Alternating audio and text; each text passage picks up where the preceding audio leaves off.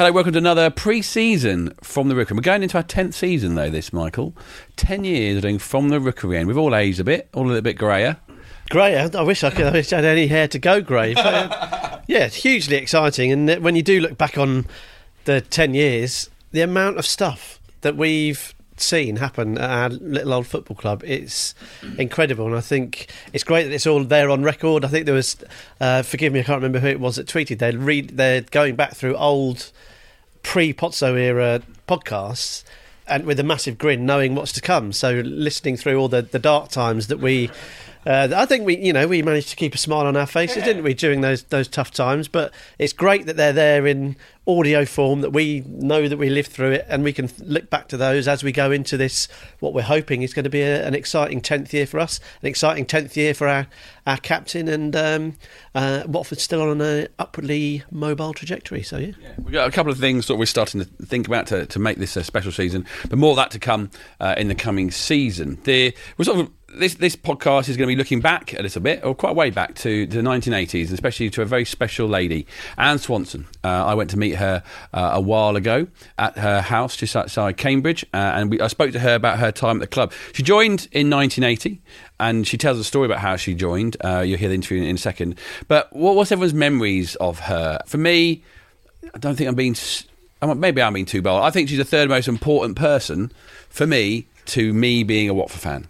You've got to think it's Graham for what he defined as football club. You've got to think of it as Elton for his investment. But then Anne, on a personal level, about what she created and what that family enclosure and the family terrace was like, if she hadn't created that and didn't run it in the way that she ran it, again, the way she runs it does come up in the interview, my joy of being a Watford fan wouldn't have been anywhere near the same. Mike, what do you remember? Do you remember much of Anne? I remember her. She was the Junior Hornets. She was just the name attached to everything to do that you could do at Watford as a kid. Absolutely, she was the figurehead. And you're right to point it out. Graham Taylor had the vision of what he wanted Watford to be. He wanted it to be accessible for kids. And it's like anything, great idea on paper, but you need someone to make it happen. And she was that person. There's no way, I don't think, we'd be sitting here today, certainly our generation, if it wasn't for the Junior Hornets and the work that Anne Swanson put in to making that a reality, and not just a club where you get a little bit of paper saying you're a member of Junior Hornets and a little badge and a sort of photocopy of a newsletter, which is what it would have been back in the 80s, an actual thing where you could go. You could, all the events they had on underneath the East Stand there, you could meet the players, you could meet other families, the sport, the list was endless of what you could get involved in as a kid. And I remember what it's like watching football as a I was going to say teenager, as like a 7-8-year-old. Anything to do with football, you were wide-eyed and excited about. And the fact that you got to do things so brilliant under Anne Swanson's stewardship of the Junior Hornets was nothing short of extraordinary. I think we were quite lucky because, the club, you still can involve the club, you still can do lots of the things that Anne used to put on. I particularly remember, but nowadays the machine is much bigger and it's grown and grown and grown from what she started. I remember having a birthday party in the old family room and 3 Watford juniors wearing the away kit, the white away kit. I remember this. I think it was Barry Ashby, Jason Drysdale and Jason Solomon came along. And we played football behind the Vicarage Road goal because there's huge space behind there. We hit the football around a bit, and then we had a bit of dinner and a bit of snacks in the family room. That wasn't always there from the beginning. Geordie, what do you remember about the other things that Junior Hornets could get up to? Oh, I mean, it was a great time because I used to sit probably where the dugouts are now, and I remember Anne kind of on the front row in the corner, and she. There's lots of gender equality now, and this. She ran that. I mean, she wasn't a timid lady. I saw her put people in their place, and it was. I mean, football was fun. I mean, I guess when you're a kid, and maybe a kid in the 80s as well, it's a different thing. Access to the players wasn't there. It wasn't 24/7. So for me, you go through the turnstile off Occupation Road, through that kind of down the kind of metallic stairs that you kind of were hoping weren't going to come off. You go down, and then they would have the hut was built while it wasn't the whole time. You go past the hut and then take a left behind the managers, and Anne would be there, and I'd sit a couple of rows, 2-3 rows behind her, so you could hear her. You talk to her. She knew everybody, and I think it's absolutely right what Mark's saying. She was the glue that put it all together. You know, I used to go to matches sometimes with my uncle and aunt who lived in Watford, come and pick me up when my dad was working abroad and stuff, and yeah, it was amazing. And the Christmas parties in Garston and things like that. And I used to. I've got found a picture, not a picture. It's not a negative. It's one. I don't know what it's called. It's like, maybe a photographer can let us know what it's called. It's like a little bit of film, and it's me and a load of other kids of our age in the Solvite kit, and we used to go with the Watford to play against the opposition's team. So I played at Highbury, played at Kenilworth Road when it's a plastic pitch, played against all the teams, and if I'll find a way, it's on tell me what it's called, or find a way of actually getting into a real picture. Maybe I can stick it on Twitter and people can like look back and find themselves on it. But it was just, everything about it. Everyone talks about the community club. I think Mike nailed it. If it wasn't for that, I mean, there wasn't a lot of stuff going on for us in the 80s, to be honest. Computing wasn't what it is now, and there wasn't umpteen channels and social media. But it was something that you felt a part of as a kid, and you felt safe at Watford. My first game was in the Vicarage Road end. We used to go to away games, like I said. There was sometimes a bit of a buzz, and football's different. Grown men being a bit aggro and stuff like that. But in the family enclosure, it was somewhere where you could sit. The other kids similar ages to you, and yeah, it was brilliant. I mean, I loved it, and definitely is. I guess routine and habit are very important, and you get in the routine of going to Watford, and then if you can get through adolescence without losing interest, you end up, sat on Mike's sofa, kind of talking into a microphone years later, because it's basically a drug. And I think, Anne was integral to that, definitely. I went and saw her and spoke to her, and it was just brilliant. Just the minute she opened the door to me, it was comforting, it was warm, it was lovely because it was Anne. And as this interview starts, we are talking about a particular instance that was famous for a trip home from Highbury during a half-term trip to visit and play in the JVC Centre that we played in, and the top of the bus came off as we went underneath a bridge. A podcast made by Watford fans for Watford fans from the Rookery end. That was a nightmare. Thank goodness Stuart Peepingstock was up there. Get down! I always thought that was, I think David James was on that trip. I don't think we had any players with us on that one. Okay. We had David used to come to Wembley with us. Yeah. Did you ever come to Wembley? No. Oh, yes, yeah. And coach, we used to go to Wembley. When I think of, you can think back and I think, God, how did I do it? When the kids parted, the family room was the greatest thing. Yeah. Once we got that, and they knocked it down. Yeah. Right, should we start beginning? So, and how did you get to come to Watford? My kids were supporters with Alan, and one day he couldn't go, so he said, would I take them? I'm not going to football. What do I want to go to football for? Anyway, I went, and my son was a Ross Jenkins fan.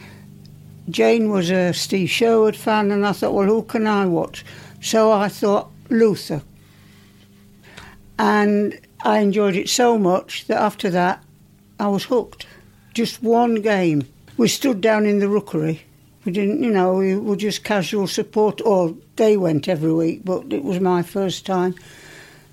And then there was an advert in one of the programmes. They wanted somebody to work part-time in the office as a rep. So the kids said, oh, go on, do it, Mum, go on. So I applied for it, and I got it without an interview because I'd always been going in the shop to get things for the kids. And one day we were walking up. Occupation? Yeah. And Ian Bolton was in front of us, and the kid said, Mummy, there's Ian Bolton. Go and talk to him. I'm not going to talk to him. Anyway, Ian turned round, and Ian and I have been friends ever since. Yeah. He came to stay with me for one night and stayed for 4 months. Really? Yes. Why is that? Why did he to stay? Well, his marriage broke up and he had nowhere to go. So I said, well, overnight, come to me. You're welcome. 4 months later, he moved out. But it was wonderful. He's just like a son to me now. So when I turned up in 1986-87, there was already this family enclosure and family terrace. When did it all start for you, this family thing?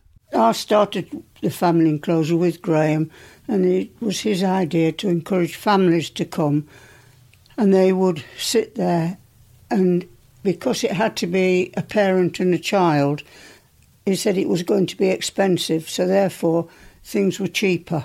And people moaned, why did the family enclosure get this or that? And he used to say, because you've got to have at least one adult with children.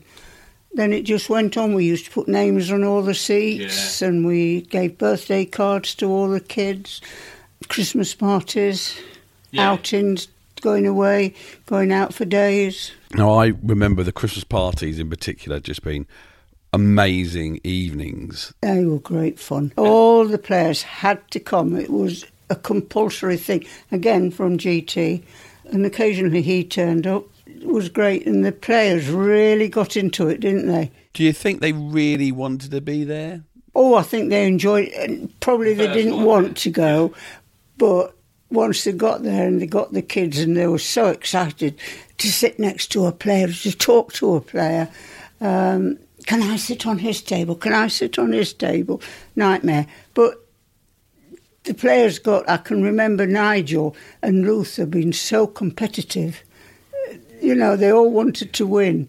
Yeah, it was good. I remember going on the away trips, and we went everywhere, literally everywhere, especially 86, 87, 88, the year after Graham left. It was up early, cheap, and a coach full of kids. We even took a coach. First game in the European Cup, Kaiserslautern. Yeah. We took a coach there. You weren't? No, not then. No. Yes, it was. They were good fun, and we did. I think we went to nearly every game. Evenings. Did you go to one where we were guests of another club in their family rooms? A game beforehand. Yeah. Yes, and then we'd go and have a meal or whatever, and then sit together, trying to encourage the children not to, that's my team, trying to be friendly off the pitch as well as on the pitch. But that whole idea, the family enclosure, did it all come from Graham? It was his idea to have this stand, as I say, to encourage families. And in the end, we were full and we had waiting lists. He was most insistent that it would only be Watford supporters in there. And sometimes if a dad couldn't come, he'd give it to somebody. And I can remember West Ham people being in there, and I'm saying, no, you'll have to go out. And they didn't like it. But I was bossy. And it was a rule. And because GT sat in front of me on the pitch, and sometimes, did you ever remember him turning round and telling me to get the crowd going? Yeah. It was a very special environment that you created, and it was amazing to turn up to. And my friends at the clubs just didn't know how special it was. But it was special because you ruled that place. I was in charge. Yeah. And I got into trouble several times because, we used to sell sweets and things at the front. So the kids didn't have to go out. And we sold them not to make a big profit, but as Graham said, as long as you make a little profit. And of course the people that ran the bars around the club didn't like it because I was selling the thing, Mars bars, much cheaper than he was selling them. But whatever GT said, I did. And if something wasn't right, I'd go to him and say, hey, so-and-so and so-and-so, leave it with me, and he'd put it right. So, yeah, if players didn't turn up. And another thing I used to do, I used to go to the hospital, to the kids' ward, every home game and take a player or two and take them some sweets. And when Elton did the Easter eggs, I took Easter eggs. So that was another thing that, we did. You worked with some big players, some big characters, but particularly Graham. What was it like when you first met him? I was with Sue Chalk, who used to be in the office, and we went into town, and Graham was there with his wife, and I went up to him and said, what are you doing in here? And I wouldn't have dared do it when I went to work for the club, when he got to know me. And when they got back, he phoned Sue Chalk up and said, who was that you were with? I want to meet her. And so that's how I got to know Graham. Yeah. He spoilt me. Did he? Mm. What do you mean? Yeah, because I did something he wanted, and I went to all the home games, away games, even before the family enclosure. I was a supporter, and yeah, he looked after me well. But what about Elton? He was at the height of his fame as a pop star. Did you have to deal with him much? I had to go to his house and take the papers for him to sign, for him to sell the club to Jack Petchey. Really? Yes, and I sat in his kitchen waiting for him to come down, and I said, I don't know why I'm bringing these to you, because I don't want you to do it. So, look, let me explain. And he explained why he was selling the club. Do you remember he had voice trouble? Yeah. And he said, if I haven't got a voice, I can't sing. If I can't sing, I don't get money. If I don't get money, I can't give it to the club. So I'm doing it for the club. Okay. I wasn't very happy. No. He came one day and gave Easter eggs out with me. We went on the pitch.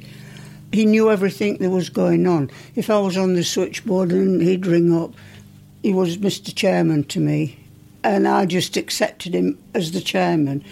And when we went to away games, if he saw me, he'd come up and give me a hug. People used to look at me, how do you know him, you know?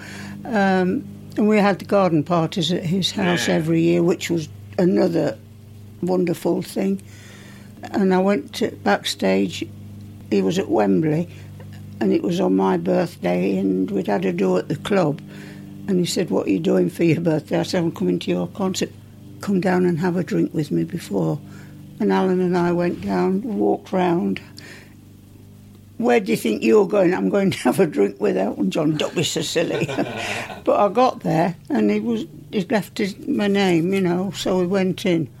John, you should have seen it. It was like a palace. Persian carpets, leather, sofas. That was when he was married to Renata. But of course, you also had to deal with the players coming to Junior Hornets events.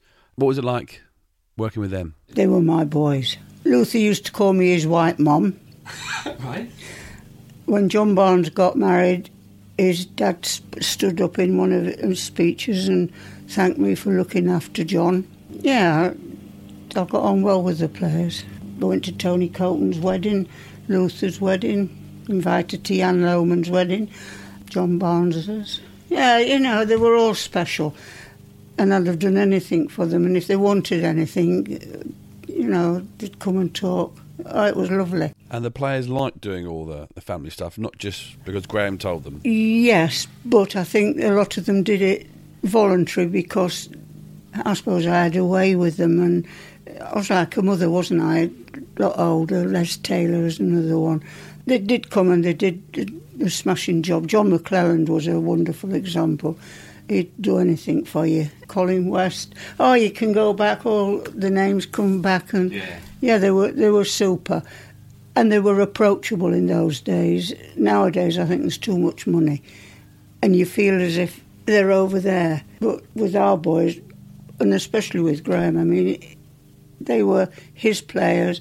Watford, Town, it was their players too. You know. So when Graham left, Mr. Bassett took over. Did it become a bit more difficult? It wasn't so easy. I didn't have the same relationship with Dave Bassett as I did with him. Steve Perryman was good. He was cooperative. But when I tried to say, this is what I want, you know, it was harder work than when it was with Graham. He knew what we were doing and he'd do it, whereas Bassett, it was something new to him. And with Steve Perryman, I suppose, but he was good. And then Kenny came, didn't he, for a little while? But then those days I don't remember.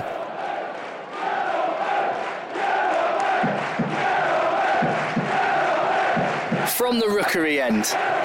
When I went to Anne's house, I took with me the handbook, Watford handbook from 1987-88, one of the first ones I had. And in it were lots of pictures of everyone who worked behind the scenes, including Anne. And she looked through it so fondly of all the people she worked with. But then it came to certain people, important people, or people I knew, I asked her, such as Tom Wally, the youth team coach under Graham and under Dave Bassett at this point. Oh, he was lovely. Oh, Yeah. When it had his testimonial, I reckon every morning before 8 o'clock he was on the phone. What you got to tell me? What you got to tell me? What's happening? Have you sold all those tickets? Da, da, da, da, da. But he was lovely. Also, Les Simmons, the legendary groundsman at Watford. He was a character. He was a one-off. I mustn't tell you too much about that. No, you can say what you No, like. I can't, because it probably not. No, he was just lovely, devoted to his ground. Oh, There you are. transferred from the Metropolitan Police, yeah. Did I heck? I left the police in 70. When you look at those people, and what was it like to work, behind the scenes at Watford at that point? Well, it was the commercial department and the admin department. One lot were down by the Rookery with Mr. Plumley, and we were up the top with Mike Sullivan at the time, and then Ed Cohn came, and Caroline Gillis, but she's not in here. We were two separate officers, and again, because I got on so well with Mr. Taylor, really I was just the odd one out. Nobody knew what I was doing. I used to go in, I'd always was in at just after 8, drop the kids off at school, and like you, and do my junior Hornets, then I'd go off and do what I had to do, and yeah. And then, say, in there, it goes through to the players. Because there's one player back here, like, I remember having a birthday party. Well, the family room. Yes. Now, I know that Graham ran the marathon for the terrace, but how did that come about then, the family room? we got sponsors. People gave us money. Lots of the supporters donated money. Businesses. There were some very wealthy people in the family enclosure. And I don't know how much we raised, but you know it. It was lovely. And it was hard work trying to get money. But I'd got the cheek of old Nick, come on, just give us a few bob, And then when Steve Perryman opened it, we invited all the people that had donated to come. The kitchen was outstanding. We had a wonderful kitchen. And I think the furnishings were nice, weren't they? Yeah. The idea was that would be used for a lot more things than it was. So I remember going there on match days, but we also had the junior Hornet Evenings in there, yes. And then the idea was, were you there when we had the billiard table, Steve Perryman's brother? Yeah. Billiard table, tennis table. I think it was brilliant. I'm just going back to the days. But I wasn't there long enough. I think it came too late in my career at Watford. It must have been, 91? About that. Yeah. Yeah, I remember Graham coming back. And I left in 93. He was the England manager. He came to the Junior Hornet evening as the England manager. Jack Petchey came to one of the Junior Hornet evenings, which surprised me. I didn't think he was... But he had a method because he wanted his grandson to be a mascot. And I did the mascot. So it was lovely, John. It was just... I'm just so proud of what I achieved for the club. Not for me, really for Mr. Taylor. And I still called him Mr. Taylor right to the end, and I still call her Mrs. Taylor. Yeah. I saw her at the Newcastle game. Frida. The other thing that I remember, just before the family room, was the Panini sticker hut. Yes, that was Bobby Moore, was the bigwig in that. The Bobby Moore. And his daughter Roberta used to come and bring the stickers, and Bobby used to come now and again. Yeah, that was a good thing. But did it make money? Was it? Oh, no. It was just to exchange, because kids spent fortunes on them, and they wanted to get, so they'd bring in 6 or 7 and swap them, or they would buy some and then swap them.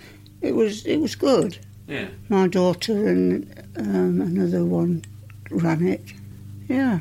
You forget about those things. It's nice to hear ideas of somebody that goes back that far and remembers. So I'm 80 now, 82. And I don't remember everything, but now you're jogging my memory and I think, oh, yes, I remember that. Yeah.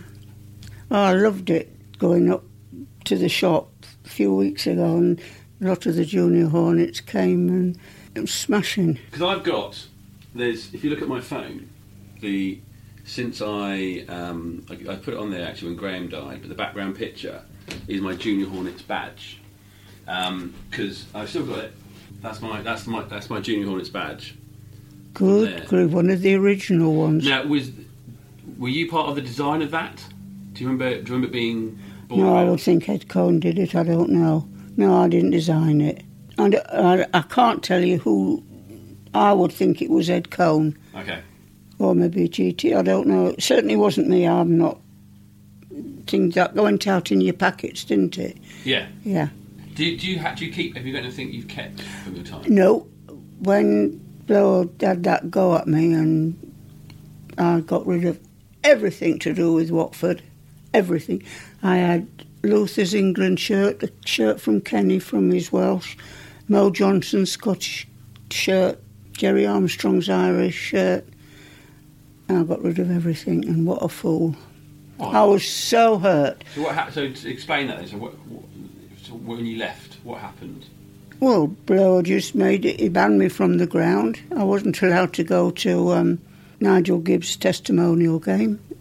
Because what happened, I used to work long hours and I was only paid for, I don't know, 20 hours. Some days, when I went to the away games, that would be a long day. And so I used to keep the time and have it off in the close season with the kids. Blower didn't approve of that, and he just made my life hell. He was jealous because I think I was quite well liked at the club. What was his position? Marketing manager. Okay. And he brought another fellow with him. I shouldn't be talking about him like this, should I? What's your story? But in the not the boardroom, the guest room, he'd come up behind me and say I'd said things. It's horrible. Anyway, I left, and that was it. I never went back until they got in touch with me. So what was that? 93. So 25 years almost. Yeah. Was it that? Even though with your family being Watford fans, did they not keep going? Now Howard's now goes to Arsenal. My grandchildren obviously follow Daddy. We've all went on the Newcastle game. All the Swansons were there. It was lovely. They were upstairs in the posh part, and I was in the captain's bar with my son and two grandchildren. No, it hurt, and it took me a long time to get over it. I lost my mother, and I had some time off, and then he told me I didn't bother going back. So, it was sad, John, it was sad. But then GT wasn't there. I don't know what would have happened. I remember, it must have been near the end of Bassett Dave's time there, you coming to tell us off on the family terrace, because all the kids would gather at the bottom left. Yes. All the dads were up at the top having their chats and whatever. And we were chanting almost like a Bassett out chant, and you came and told us off. Really? Oh, yeah. And that would have been from Graham Taylor's days, too. Yeah.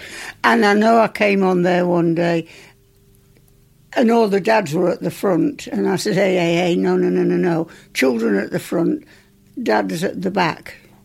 But people were very good. They did listen to me. I can't remember that, but yeah. I think we was like, Bassett out. And that was kids doing it. Yeah, well, I think that's why. That's why you came and told us off. That's not what we're about. Yes, I think that's pretty much what you said. Yeah, that's not what we do. But how were the other clubs at that point working with you? We had our Junior Hornets. We were the only ones, but we had something special. It was wonderful because they kept ringing up different clubs. Can we come and see you, and can you come to us and show us what you do and tell us what you do? And I think I more or less went all around the First Division as we were then, and the FA used to have meetings, for, us, and we tried to start a committee to do it, but it fizzled out because the clubs got greedy and wanted money for those 50 seats. But up to that, even Liverpool used to, we went to Liverpool. We didn't play matches with them, but they'd give us the seats, or I think we stood a lot in those days. I remember one trip to Luton away, where we were the only Watford fans, and it was like it was the Bassett season at the end, so he'd gone, and we'd already been relegated, and we were the only Watford fans. We took a coach, didn't we? But Luton, I know there was a bad feeling, but Luton chap and I got on very well. I can't remember his name now. We used to have matches with them. But we went into one end of the ground, and then they moved us all. That's right. Why did they do that? Do you remember? Was it to give us seats?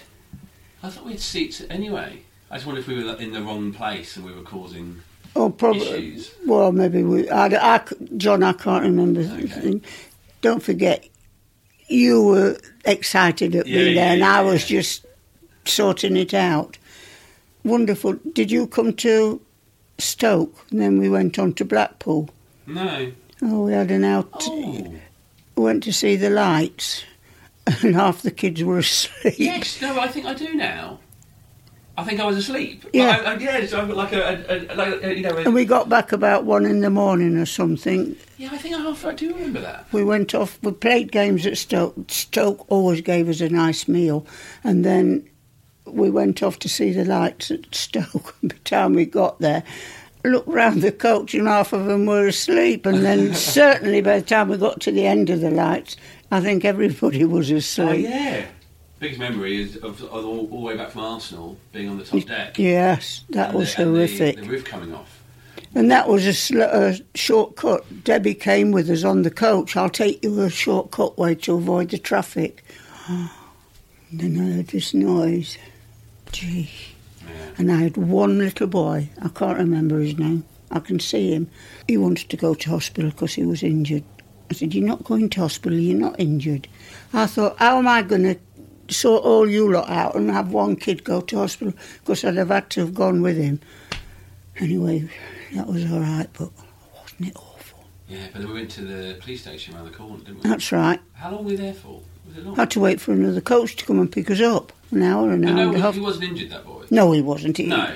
And in fact, I think he was one of the Junior Hornets that got hurt when we played Portsmouth, because I ended up in the hospital with him that day.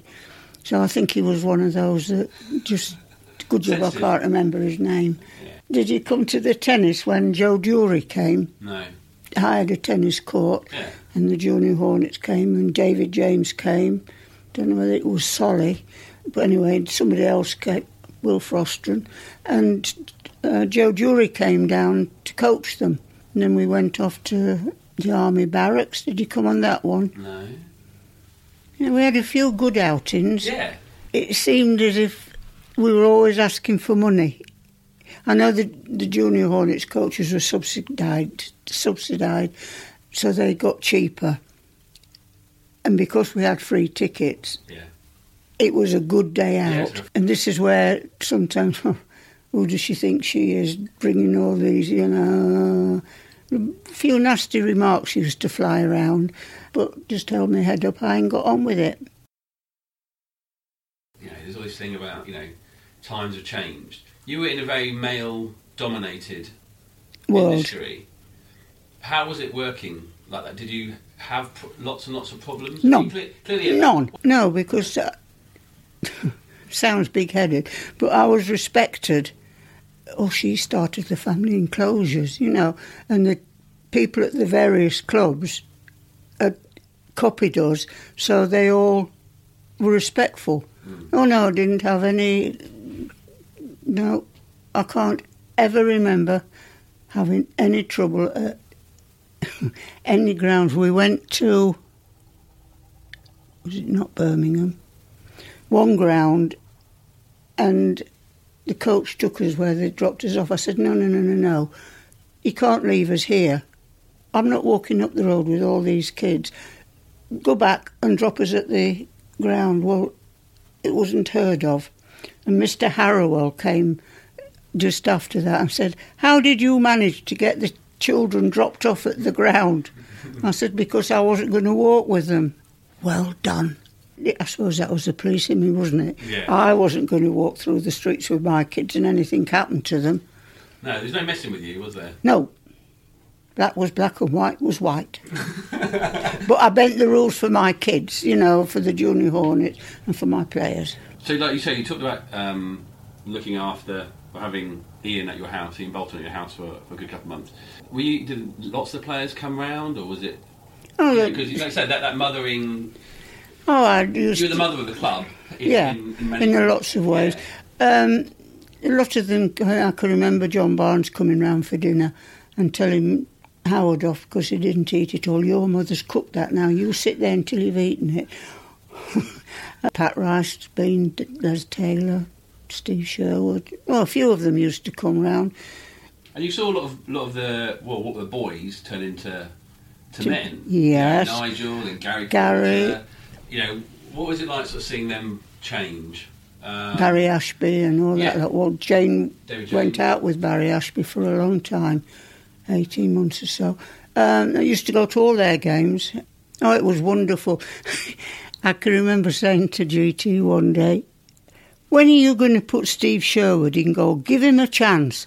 And do you want to put the team sheet out?" "No, I'm just asking when he's going to be given a chance." And we went down to Aldershot for an evening game. I'd been invited to go and see their family room. They'd just opened it. And I was in the box with Elton and GT and all of them. And Taylor came in and he said, I want to introduce you to somebody." So I went, chairman of Aldershot. Everybody thinks I run the club, but I don't, it's her. And that's the sort of thing he'd do to me. Yeah. I wasn't frightened of him, but I was very, very respectful. I'm going to say that. Cried my eyes out the night he left. We went up and had a few drinks upstairs. Oh, I was heartbroken Yeah. when he went to Aston Villa. Oh, dreadful. He was wonderful. He didn't stand any nonsense and he knew everything that was going on. How he did it, I do not know. He knew everything. Great man. Rest in peace. Bless him. You know, I can't go from here to Watford at the drop of a hat. You know, I've enjoyed what I've seen and the old heart goes, you know. And because we sit near the commentator's box, it's a long way. I have to look at that. And everybody jumps up and I can't see the goal or anything because by the time I've stood up, everybody sat down again. So, but it's the atmosphere and I love it when they start singing because they used to take the mickey out of the family enclosure because we used to go, Watford, Watford, and then they would take the mickey out of us. But Taylor liked it. Get 'em going, get 'em going. Did as I was told. He stopped me from smoking. Don't like people that smoke. So I stopped for him. He was God to us, you know. He's just fantastic. Yeah. What will always be good is that what he did and what he defined what you did. It's still there. Yeah. And people remember it. Yeah. And that's the main thing. You say Watford, family enclosure. Yeah. Watford, Junior Hornet.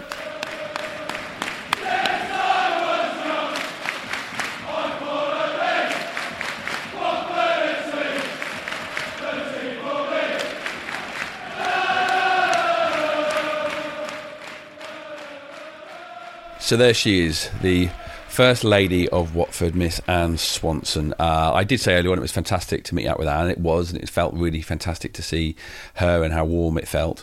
I would like to point out that actually she was a bit angry with me when I first turned up, and she told me off because that's what Anne always did. I had been a little bit late. She was a lady of no nonsense. Thank you very much for listening to this very special podcast, but particular thanks goes to Derek Williams from the Watford FC Trust. As part of the work that he did in the anniversary of the Trust, he was able to hunt down Anne and put me in touch with her, and that's what led me to a visit to her house just outside Cambridge. We'll be back again next week with another podcast, another pre-season podcast, where we are, well, there'll be a battle between Geordie and DCW, Jason and Mike, with which team can pick the best starting 11 of Watford FC players that have played in the top division. It's quite a battle. A You'll enjoy it. podcast made Come by on, you all. Watford fans for Watford fans from the Rookery End.